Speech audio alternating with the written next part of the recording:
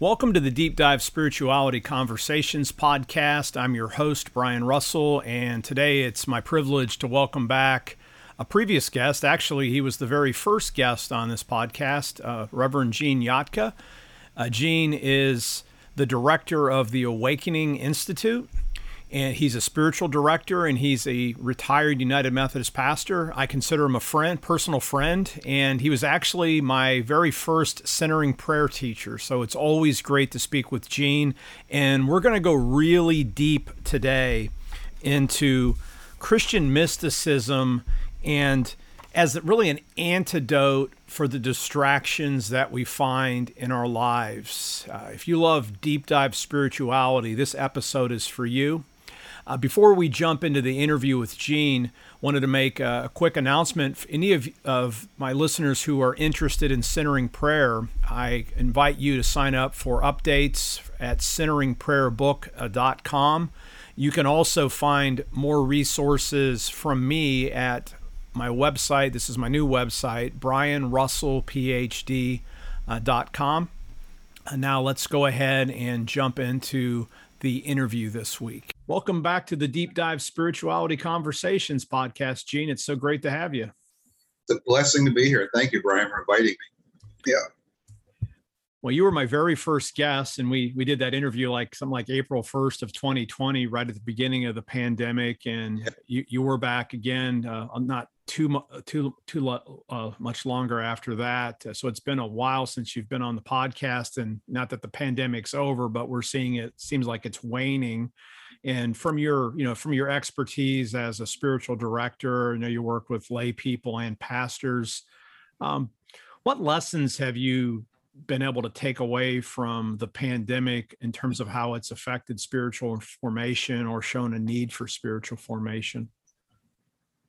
I think it has definitely uncovered a need for spiritual formation. And of course, when the pandemic began, it was like, I was kind of, obviously we didn't want a pandemic, but I was, along with a bunch of people that I was reading and blogs and things, there was an opportunity to take advantage of the slowing, of being able to, it was kind of forced slowing, and it could be frustrating, but there was a big advantage that could be taken then. I was actually thinking we could have emerged from this as a church, maybe stronger, even spiritually, going deeper, stronger, going deeper in our spirituality.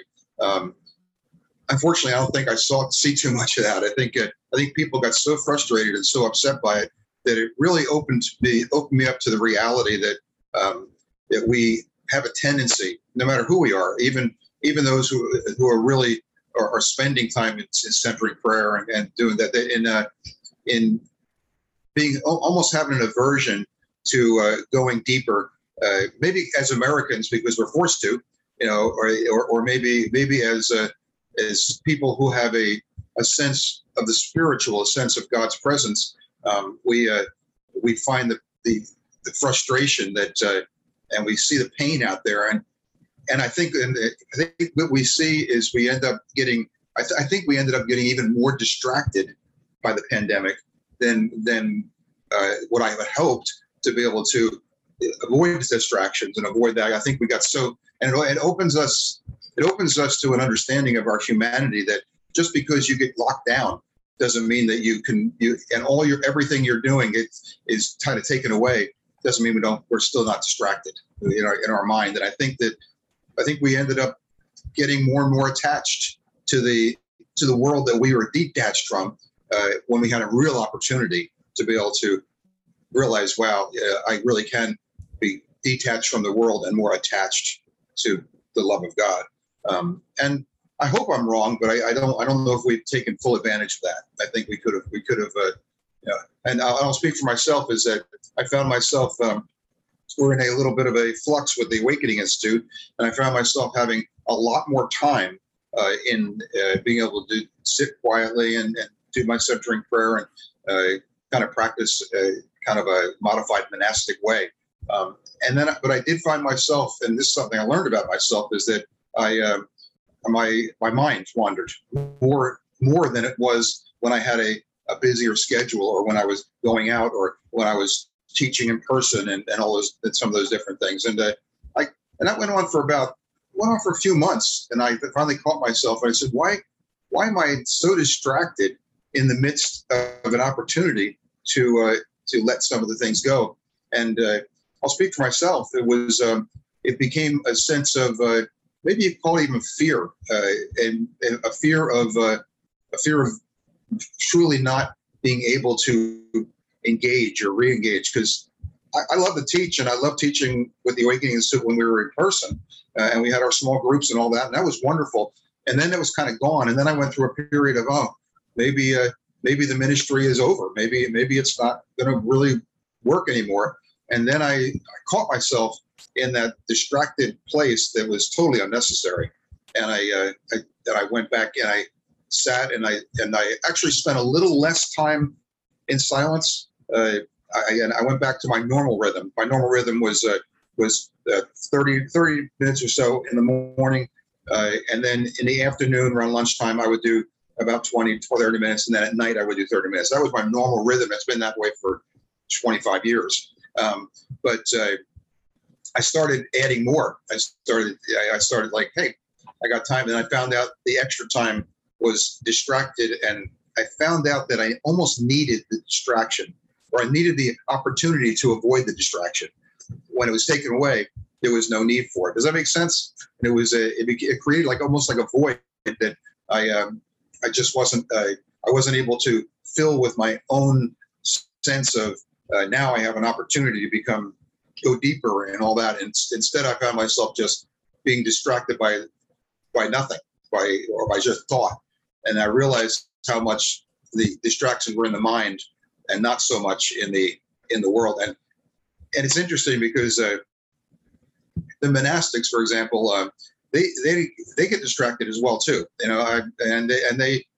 alone, and they're in a place of, in some cases, completely cloistered, completely away, and they have a mechanism in their system that helps them to return, because they get distracted as well, and it's the bells. They have bells that ring at certain times. So what I did is I set like a monastic time. I set every 4 hours or so. I put it so that there was a bell, a little chime on my phone went off, and it sounded like a bell for a monastery. And I realized that I needed that return.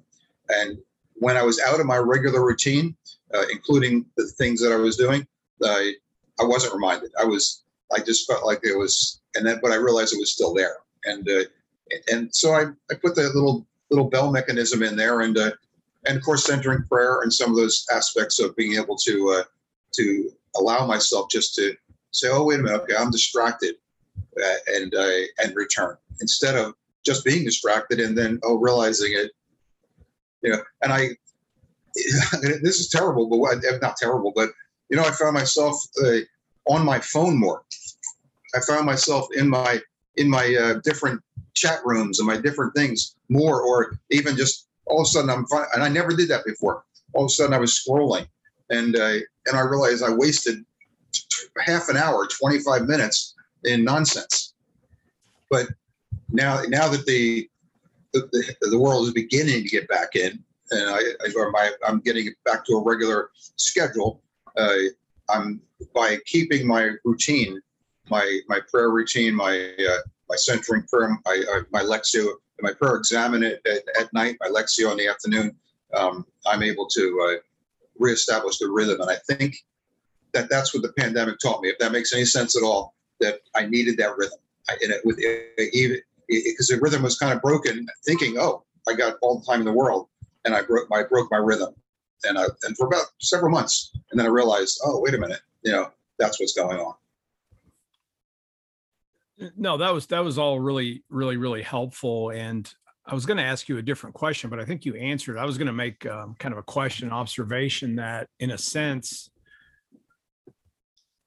I think that what the pandemic has shown us is we have to figure out our own root system. And in a sense, especially the lockdown period, again, depending on where you lived, you may be locked down for extended time. Gene and I live in Florida, so we were one of the more open states the whole time. Yeah. But if pastors that are listening out, folks haven't all come back to church. Some people don't seem to be coming back. And so it's almost like the tree goes over and a whole bunch of roots were pulled up, but the tree's still alive. And now it's going to need to kind of reroot. And I think just listening to you talk to your own journey, you found the rhythms of spiritual formation were actually the antidote, or maybe the fertilizer that allows for some rerouting to take place. Is that what you is that a good way to sort of summarize what you were getting at? Yeah, I think that's a good analogy, because I really was, when the pandemic hit and the Awakening Institute which I was spending a lot of time with, and that was kind of my baby, right? And and then it got uprooted, and then all the doubts come in and all different things come in, and then because I had so much time, like we had, I actually got out of rhythm, and once I realized that, then I could get back into rhythm, and I'm able to work with my distractions a little bit more, and it's interesting because I think as we've spoken before, I think simplicity is always the beginning, and in some ways, the pandemic made my life more complicated, and which makes no sense at all when you think about it. But I actually became more complicated trying to figure out how to survive this, how to do this, how to do that, and I found myself projecting into the future too much. And it wasn't like creating plans for the future. It was like, okay, what am I going to do if? What am I going to do here? And I found myself making my life much more complicated in the midst of not having to do anything. And so the simplicity that and I think the reason I brought that up is because I think that the rootedness of the tree that you're talking about is simplicity. It's the Mary Martha thing, where are we going to be distracted, or are we going to be at the feet of the Lord, so that we can allow the things that we do to flow out of that? And in a way, the complications snuck into something that should have been incredibly uncomplicated. It should have been an opportunity for pure simplicity, instead of constantly thinking of the what ifs, or how am I going to do this and how am I going to do that. And as we just spoke just a couple minutes before the podcast, the Awakening, we're kind of moving it in a different direction, and it's being simplified. At the same time, that was my big concern back a year ago. Where are we going to go? And it created a complex situation that now is becoming simpler and simpler, and I'm being able to get a grasp of that. And your analogy is perfect. It's being rerouted, and not just the Awakening Institute, but my spiritual formation, my personal spiritual growth began again to become more. It could be rerouted, but changed. It was different, which was okay too. And nobody likes that. It became. The practices were similar, but it became almost a challenge to be able to get closer to the Lord, a challenge to experience God's presence. Where prior to that, when the simplicity takes root, there's no more trying to do that. You're just kind of resting and allowing it to happen, and it becomes less me and more the presence of God, more of a Holy Spirit movement.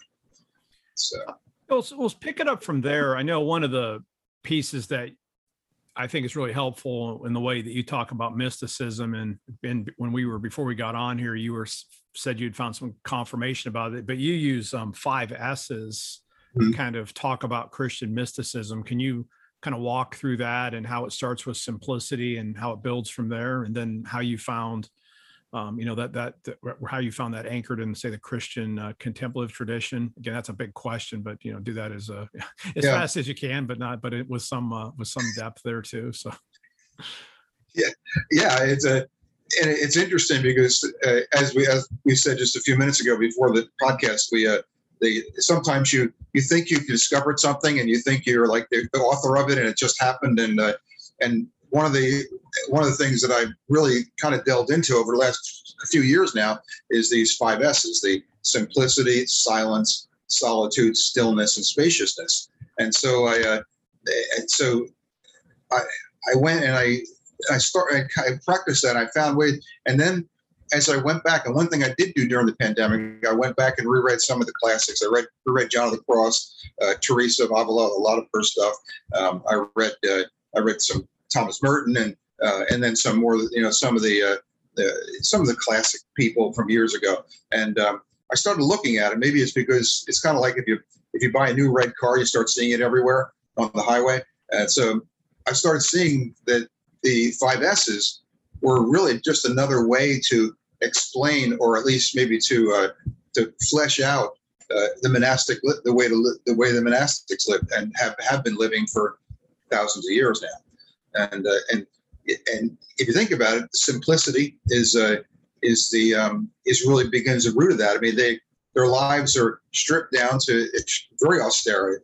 If anybody has spent any time in a monastery, that you go in and the monastery, the cell, which is the little room that you stay in, consists of a bed, a lamp with a little table with a lamp, and a desk, and that's it. Nothing else. So it's very simple. There's in the simplicity, and this is something I did discover that I didn't come to consciousness, but when I practiced simplicity, I realized that I needed the rhythm more than ever before. And the way the monastics use the rhythm is the bells. They'll go and they have the bells that say, and the bells aren't just a reminder to go back to it's time to go to prayer, or it's time to go to chapel. They're more of a way of us to disengage from the work we're doing, the stuff we're doing, and return. And what a lot of people don't know is the monastic life is a life where they call it statio, and it means to go and hear the bell. But the bell really isn't a call directly to the worship. The bell is a call to recentering, becoming quiet, and that's the simplicity.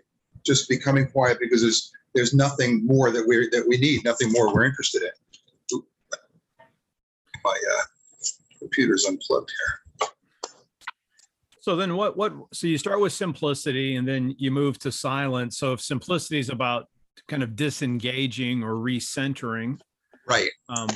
What's involved in silence? Well, silence, I'm a firm believer that silence flows out of the simplicity, because simplicity opens up the space for us to be silent. But it isn't just it does usually begin with finding a quiet place, an outward quiet place, and then moving inward. But it's really, silence is meant for us to be able to listen, to be in a place where we can truly sense the reality of God's presence, to be able to hear God's movement, to be able to be open to truly following Christ. So the silence is designed so we can listen, and listening, again, is not just. It's not like a counselor will listen and then kind of speak back to the person. It's not an active listening. It's more of it's really a passive listening, where we just become very open. But if our mind is distracted, it's really almost impossible to get to that place of silence. And silence, of course, you can't read much of the contemplative literature without coming across the need for silence. It's an absolute necessity. And of course, we go on our retreats and we do these different things, but it's all they are is a training ground. All they are is ways that we can become silent. And an amazing thing can happen is that we can actually become inwardly silent in the midst of chaos, in the midst of all the stuff going on in our lives. But all that means is that there isn't necessarily the absence of sound. It's the absence of the distraction, which flows out of the simplicity, so that we can now hear, so that we can now be open to listening. And listening comes a million different ways. Listening will come, for me, I mean, I do bonsai trees. I trim my bonsais out there, and I feel like I kind of sink into a listening mode. I'm not so much concentrating on trimming the bonsai. I'm just kind of in a listening mode. I sit in my garden. I do centering prayer, so it's something that's more intentional. And it comes to a place, and then we become vessels that listen. We become listening beings rather than talking beings. I'll tell you, at Asbury, now I'm in my third year now doing the centering prayer. group, with the CO655 students, and the hardest thing for the students is, what do you mean I can't say the words? And I say I can't pray my list of whatever it might have. And I say, no, you're still welcome to pray that, but you need to stop talking somewhere along the way so that you can hear. And the Lord is responding to us all along, and all. If we talk, all we can know is the extent of our own finitude, the extent of our own intelligence. But if we can stop, we can be drawn into an infinite place. And silence is that initial hearing of God, and then letting God draw us to the infinite place. People have done centering prayer for a long time find out, there's a sacred word that most people will use.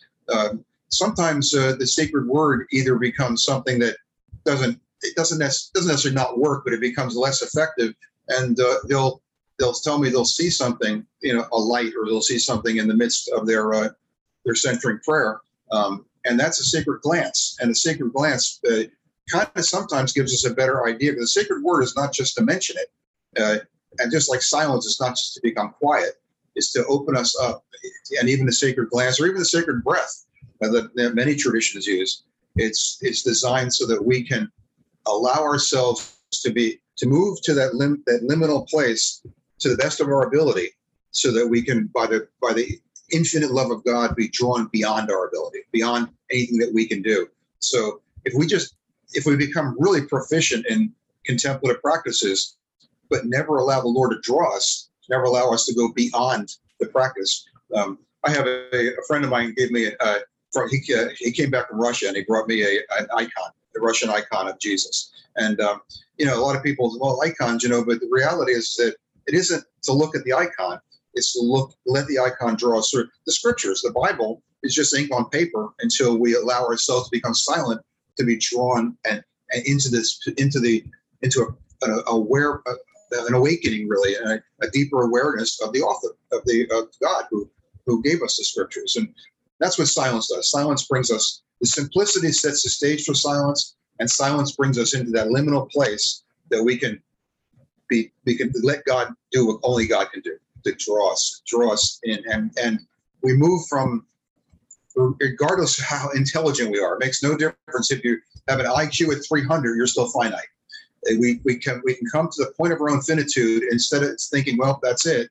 Say, no, there's infinity beyond that. And that's what silence allows for us to move into that. Doesn't move us into the infinity. It sets us up to be in that liminal place where God can draw us in. So how does solitude then flow out of the silence? And what's the distinction that you make? Solitude is beautiful. Simplicity, silence, and solitude are the three things that we can contribute to substantially. We can allow ourselves to simplify our lives. We can find quiet places and allow ourselves to come to that place. And solitude is like that, a little less than the first two, but solitude is an awakening to presence. And an amazing thing happens, because it is obviously the presence of God, but it's also, and maybe even before the presence of God, it's the presence of self.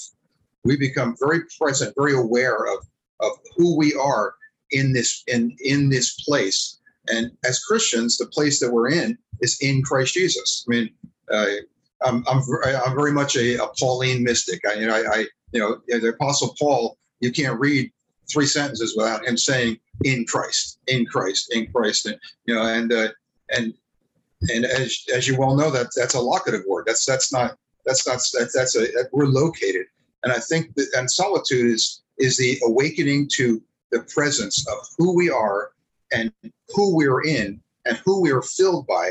And the amazing thing happens, the presence of others, because the closer we get to God is closer to everyone else more than we could ever be. And the more we awaken to our presence and the presence of God, we awaken to the presence of others. And there's where we can begin to truly love one another without judgment. Solitude is the place of presence without judgment. It's a place of presence that allows us to be open to the reality that all of us, no matter the people we agree with, the people that we kind of tolerate, the people we don't agree with at all, we're still in that one place. As Christians, we are in that place in Christ Jesus. And solitude is an awakening to presence. And I think I don't think that's, again, only God can really open that up. And just kind of as a visual, we have simplicity, which leads us to the point of that liminal space of silence. And then solitude brings us right to the brink. That's the Lord has to bring us there, but it brings us right to the brink of awakening to the depths of God and the depths of who we are as those created in the image and likeness of God, and being open to the one who is the creator of that image. And a lot of that is, I think, the spiritual formation occurs, I believe, at four levels: spirit, soul, mind, and body. And the spirit is once we accept the Lord Jesus as our Savior, becomes permeated, becomes filled with that Holy Spirit. And the soul, which the world has damaged, the soul damage is real, becomes healthier and healthier by the human soaked Holy Spirit soaked human spirit, and that becomes more and more. And then we move. The soul can now move. There's an ancient term you don't hear anymore. It's just simply soul care.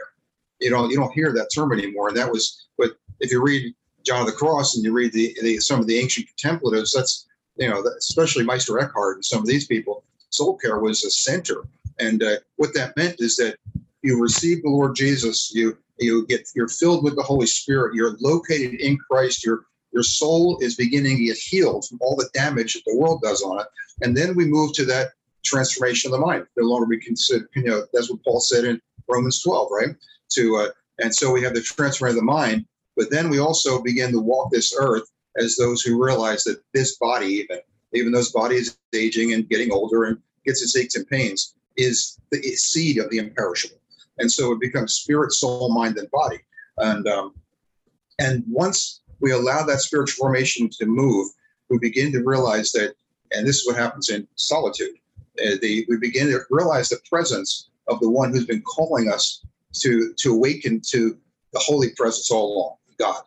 And since I like to equate it to when Isaiah and then later on John the Baptist said, making straight the way of the Lord. I think that when our spirit, soul, mind, and body is out of whack, there's no straight line to awaken to the truth that we are created in the image of God, and that God, the one who created that image, is here, and that we are the image of love, and that we begin to see others as the image of love, and we can't help but love them as well. And that's what solitude does. That's what holy solitude does. Solitude isn't simply being alone.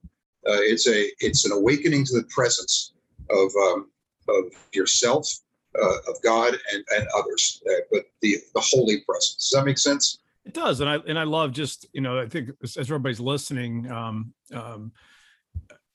of the pieces that I might not have known about in my younger days when I was emphasizing a mission, which I still do, and that's, as a Bible scholar, I still like to talk about missional hermeneutics, and we have to be missional pastors and make disciples. But one of the things that I was unaware of is the really powerful connection between spiritual formation and mission. I mean, you kind of could think about it implicitly, but you think of like a mystic. No, I've retreated from the world, but in fact, the way you've just described it, when I've just gotten to this step 3, I actually move.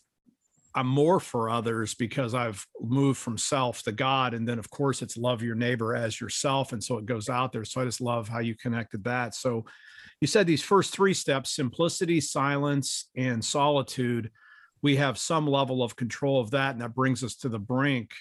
Right. So how do we move into stillness, and how is that different? And how do you understand stillness as that 4th S of mysticism? Stillness, is the ultimate, not my will, but your will be done, Lord. Wow. It's that moment where we truly relinquish our will and we say, not my will, but your will, and really mean it. We don't just say it. It's actually becomes part of who we are. And it's something that it's beyond our ability to do, but that's why that's all a movement of God. That's the Holy Spirit movement that can bring us to the place where we can truly say, Lord, not my will, but your will be done. And an amazing thing happens. It's almost like there's something that happens between the solitude and the stillness that allows us to say, oh, wow, I really am created in the image of God. Others are created in the image of God. And the image of God that God created, the image of love, has been in the presence and has been loved by eternal love by God all along. And we awaken to that truth. And something happens within us that when we begin to live in the immense love of God, and they call in mystical and the contemplative terms, they call it union. We come to that union with God. And now all of a sudden we begin to Meister Eckhart said that he called it seeing through the eyes of God. Julian of Norwich called it oneing with God. We had, and there's a lot of language that talks about union. And it's that point of union when we can say, not my will is now your will, Lord. And we're lockstep. And an incredible thing happens is that we begin to realize that our deepest desires, I mean, the truly deepest, at the bottom of our spirits, at the bottom of our souls, a lot of them line up at that moment. All of a sudden we realize, that I remember touching that. I mean, this is not something that I've mastered, but I remember touching that once or twice. And I realized, oh, this desire that you placed in my heart, Lord, that I didn't even realize was even there. That's what I really want. It could be, going back to my younger years when I was in business and all, making money and trying to do, be of the world and try to do really good and buy cars and houses and all that stuff. I thought that was my greatest desire. But then when I realized that the truth of the presence of perfect love that can allow me to become a vessel for that love and share that love, that's what I really desired. And all it did, it's almost become cliche, I know, but I realized where true wealth was. It wasn't in money, and it wasn't in property, and it wasn't in cars or all the different things. I stopped. I remember literally stopping and saying, "Oh, that's been my desire all along. It's been there. I just didn't really know it." And that's the Lord revealing that to us. And then there's other things too that I might have desired, that red Ferrari, which I realize I don't. When I preach, sometimes I'll say that, and everybody laughs. And I have no desire for red Ferrari. If you gave me one, I'd sell it and give the money to somebody who needed it. I just don't have it. So what happens is that we get to that place of, and it's more than just. You'll hear the concept inner stillness, which in some of the other traditions, that's just kind of it's more than that. It's true contemplation of the reality of the love of God, and it begins to move us in such a way that we say, not our will, but your will be done. And we discover that our deepest desires, God, is what God wants for us. The desires that maybe God placed in our hearts the day we were born, that maybe we haven't realized it, or we've forgotten them, or we've thrown them aside. They become something that, and because, it's interesting because, in the scriptures, in Gospel of John, it says scriptures say that the will of God is for us to believe. So sometimes we think, oh, I want to know the will of God so that I can do this and do that. No, the will wants us to believe and to have faith. And what that means is surrender. It's a hard thing to do. Teresa of Avila said, Lord, help me to surrender my surrender, And then I think later on, a couple of days later, she fell out of her carriage into a puddle and shook her fist at God and said, "No wonder you don't have so many friends." So there's this understanding that God wants so much more for us, and we discover that it's exactly what we want for ourselves, but we put all the junk in the way before we even realize it. I love that. It just reminds me of one of my favorite chapters in scripture. This has been true since I was a teenager at my conversion, Philippians 3, where Paul talks about all things are loss, and those were good things in his life. And then he has that really powerful statement. everything's a loss except for the surpassing greatness that is knowing Christ Jesus as Exactly Lord. right. I mean, and Yeah. that's just so helpful. So that's what this contemplative space does. But I guess there's still something even on the other side of stillness, though, which I'm thinking like this. How can this get any better? And that's space. That's spaciousness. So what is spaciousness in this idea? Spaciousness is the completeness of entering into the infinity of God, Wow. experiencing the infinity of God, and to be able to just be able to be, Lord, I really, it's a thoughtless place. It's the place beyond the cloud of unknowing. It's that place where there's nothing left to unknow. It's the way it's just being. It just is, and it's the hardest to describe, of course. But it's an entering into the infinity of the mystery without fear, as a matter of fact, just feeling like, wow, this is what it is. And over the years, I've read some that have said that they felt like, I mean, Paul, when he went to the third heaven, that probably was something like that. And so but that's what it is. It's a mystery into the infinity of God, into something that's absolutely beyond anything we could possibly know, yet without fear. And you think about it, that where does most fear come from? The fear of the unknown, fear of what's going to happen.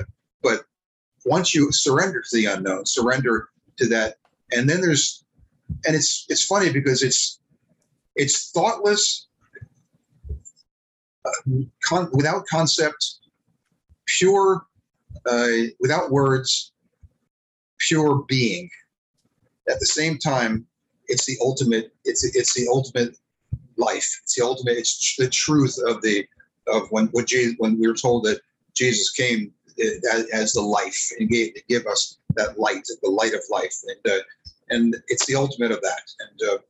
And we can describe it however we want. Heaven, you can describe it as, but the thing is, the contemplative, although they never expect to, and certainly can't work toward it, believe that it can happen here. You can sense that and here on earth, and you can.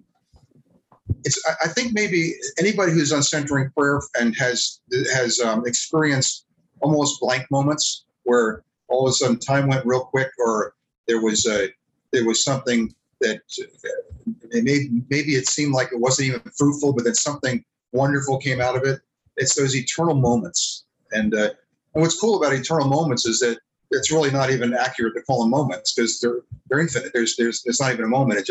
It's the eternal isness or being, and that's why I try to tell our students that, because every one of them say, I did 20 minutes centering prayer, and my mind was racing all around. I said, you would think there was maybe a split second where your mind wasn't racing. Well, maybe. I said, well, that's split second of eternity. That's the eternal moment, and God can do unbelievable things, and that's why we consider these things like simplicity and silence and solitude and stillness and spaciousness, because all we want to do is put ourselves in a place that we can be drawn into the eternal, infinite love of God, and then be affected by that.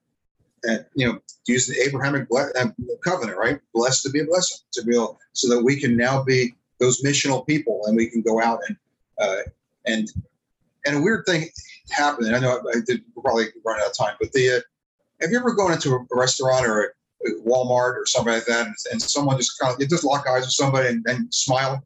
It's like, I promise it's not because we're so good looking. It's because something. Or have you ever come across a new person you've met and you just knew they were Christians? You just knew the Holy Spirit was in them, and there's something about those eternal moments that flow out of us when we don't notice. And we can walk into a restaurant, and if we allow ourselves to just be in that liminal place, to be drawn and know that we live, move, and have our being in God, that people can be changed around us. People we might not even say a word to, but people can be changed around us, not because we're so wonderful, but because we have surrendered to becoming vessels of perfect love. And and I think I've said this to you before. I talk to different groups all the time, and you can always tell if where a group is politically. You can know, but it's funny because no matter what political group or what position a group takes, everybody agrees with that.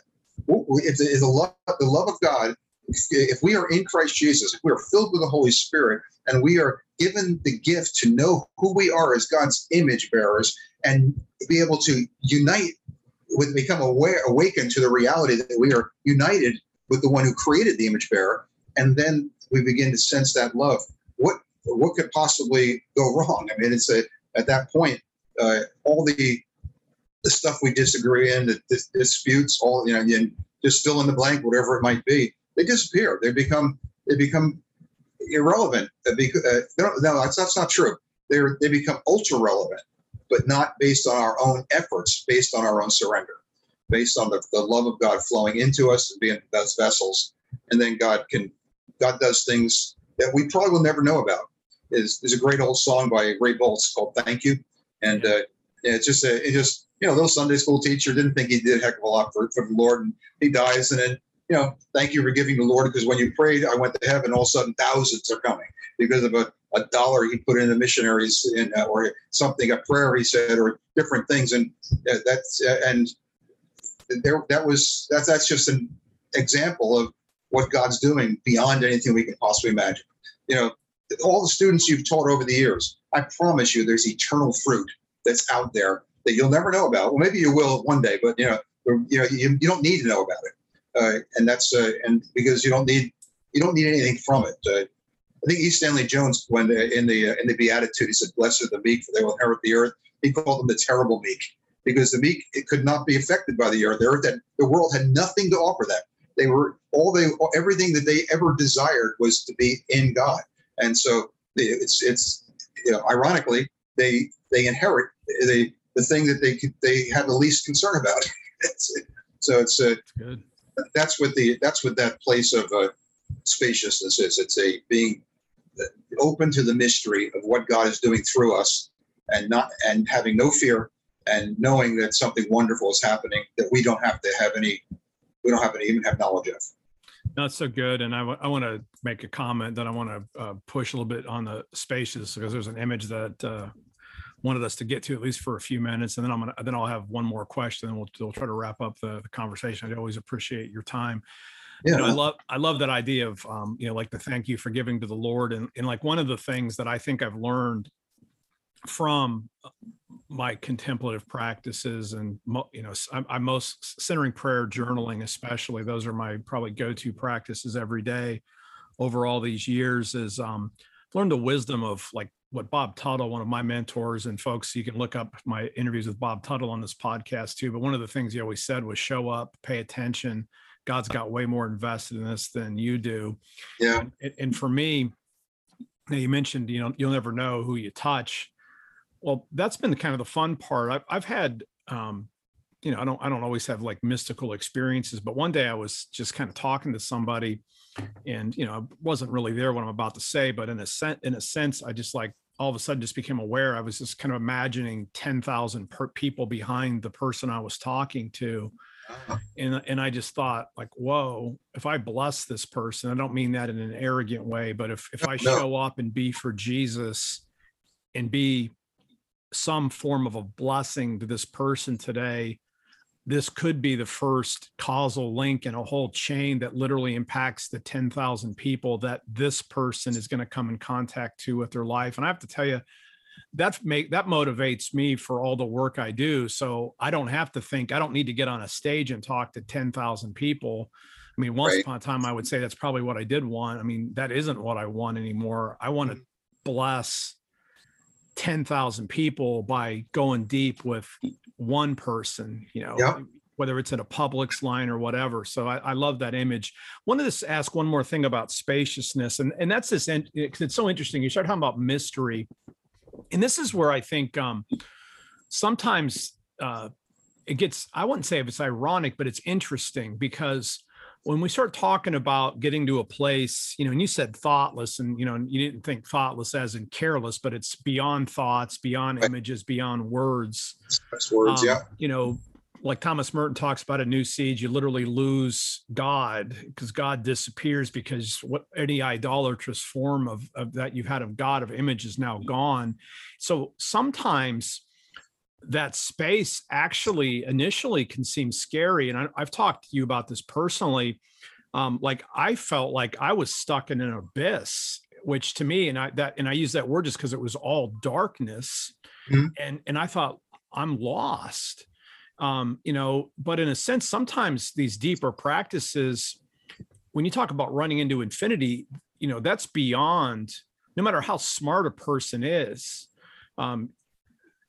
Infinity is irreducibly complicated. And if you think you got even a smidgen of an idea, that little dot is now compounded a million times. And so sometimes in our spiritual lives, we can get those places where we feel lost, but in fact, that's the moment you're actually found. And so instead of being in an abyss, it's like, go to outer space and there's that famous picture of Earth where Earth's in the center and it's all black.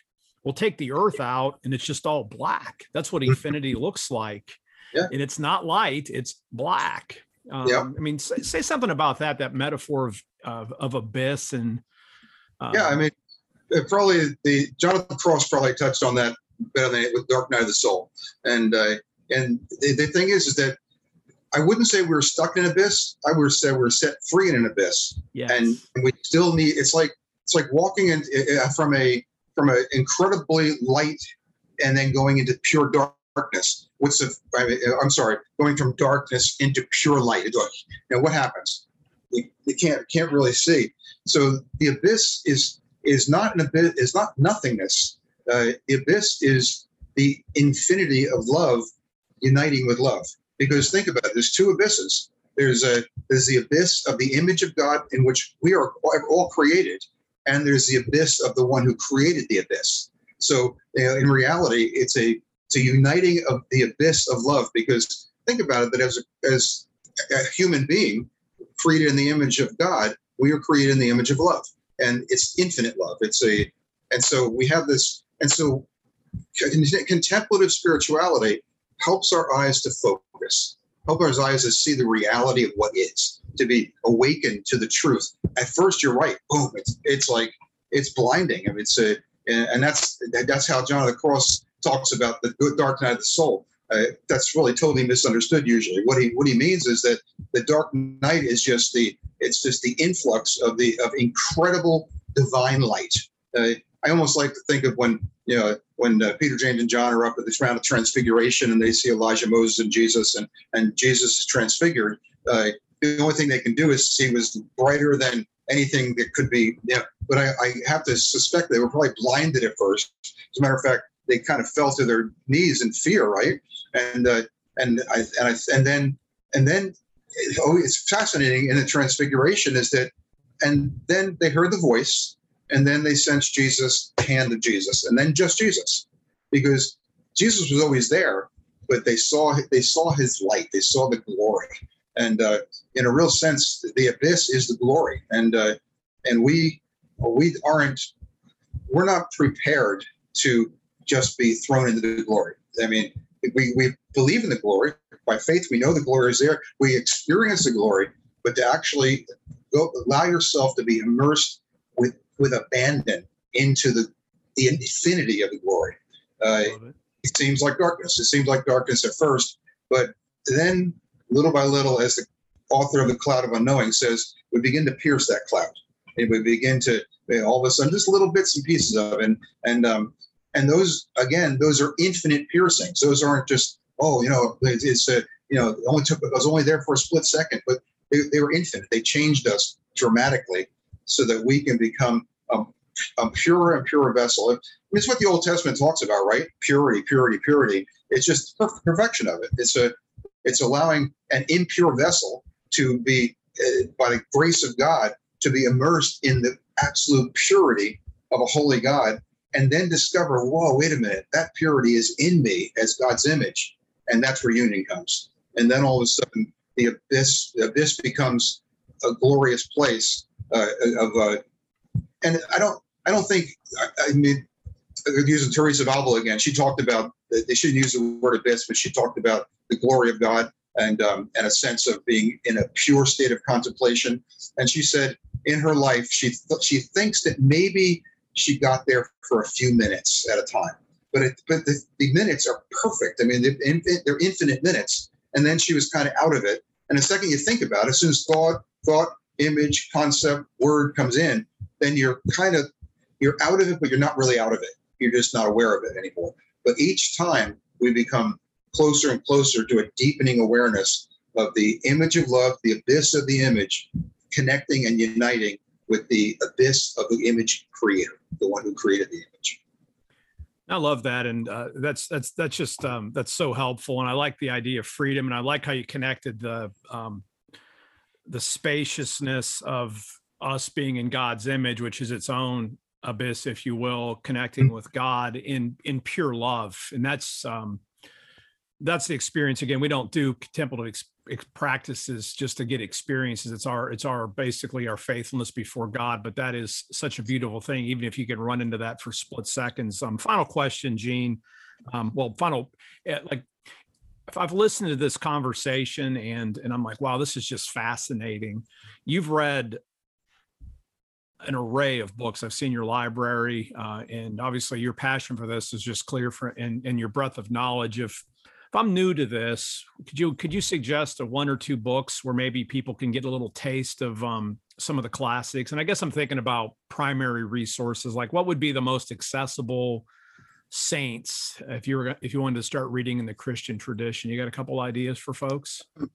I think Teresa's Crystal Palace. That would be read that. Maybe the most accessible one would be Julian of Norwich. It's under a couple titles, but Showing was the original title. And she's on her deathbed and she sees Christ and she feels a wanting with God. And she speaks it in a very understandable way.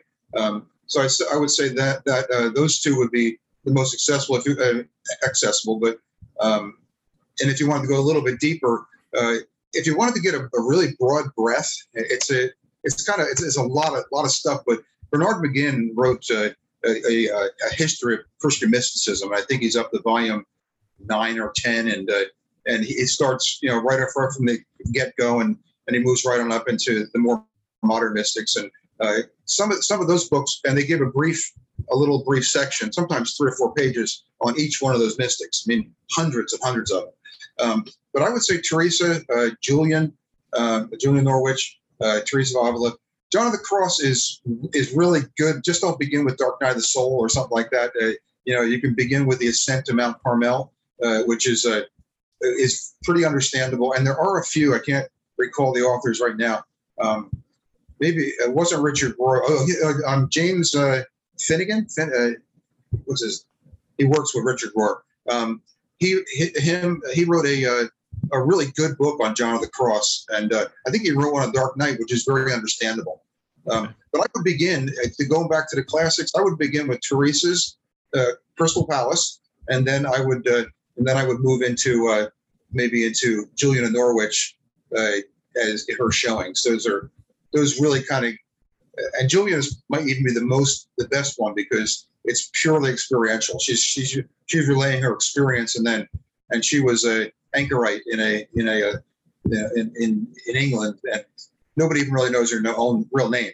When she was Julian in Norwich, and that was nobody knows who it's. So it's those two would be really good to start with. But again, if you want to get a broad view, pick up and maybe Thomas Merton even. He might be someone to pick up his 7-Story Mountain, which is kind of his biography, and that might be that's another way to kind of get wet in a way that kind of get go a little deeper without all kinds of contemplative and what you can run into some of the older ones, that medieval language and all that kind of stuff. But yes, that might be something to do as well. I love it. Thank you very much. And I'll have all those links to all these resources in the show notes if you're interested. And then the final question is, if people would like to get the newsletter that you're going to be producing or get some more information about your spiritual direction, where's the best place to find out more about you, Gene? The best place is go. You can email me, the Awakening Institute, TheAwakening Institute at gmail.com. We're just, because of the pandemic, not to get too much into it, but prior to the pandemic, our classes were all in person and they were almost like a retreat thing. So it became very difficult during the pandemic. So we're revamping it quite a bit, and it's going to be more Zoom, more internet friendly, and a new newsletter and a new website will be up within the next 30 to 45 days. So if you email me, I'll make sure that you get the information to be able to go to the website and go to the classes. And most of the classes are going to be around contemplative practices: centering prayer, Lectio Divina, Jesus prayer, prayer of quiet. We're probably going to do a study or two in some of the classics. We'll probably do something with Teresa and John of the Cross and some of the others too. So we'll have some book studies on there as well. Okay. Well, thank you. Thank you very much. And Gene, it's always great to speak with you. I appreciate so much you sharing your knowledge. I know you've always helped me personally. It's also great to have you as a good friend of mine. And just thank you for being faithful to the work that God's laid on your heart. Thank you for all you're doing as well. These podcasts, I don't get a chance to see everyone, but I've probably seen 30 or 40 of them, and they're excellent. They're excellent. Whenever, especially when you're talking to a contemplative or someone talking about one of the practices, I always tune into that, maybe watch them more than once. So I appreciate that. Thank you very much. And we want to thank you, our audience, for listening all the way to the end of this week's edition of the Deep Dive Spirituality Conversations podcast. Until next time, live by faith, be known by love, and be a voice of hope to others.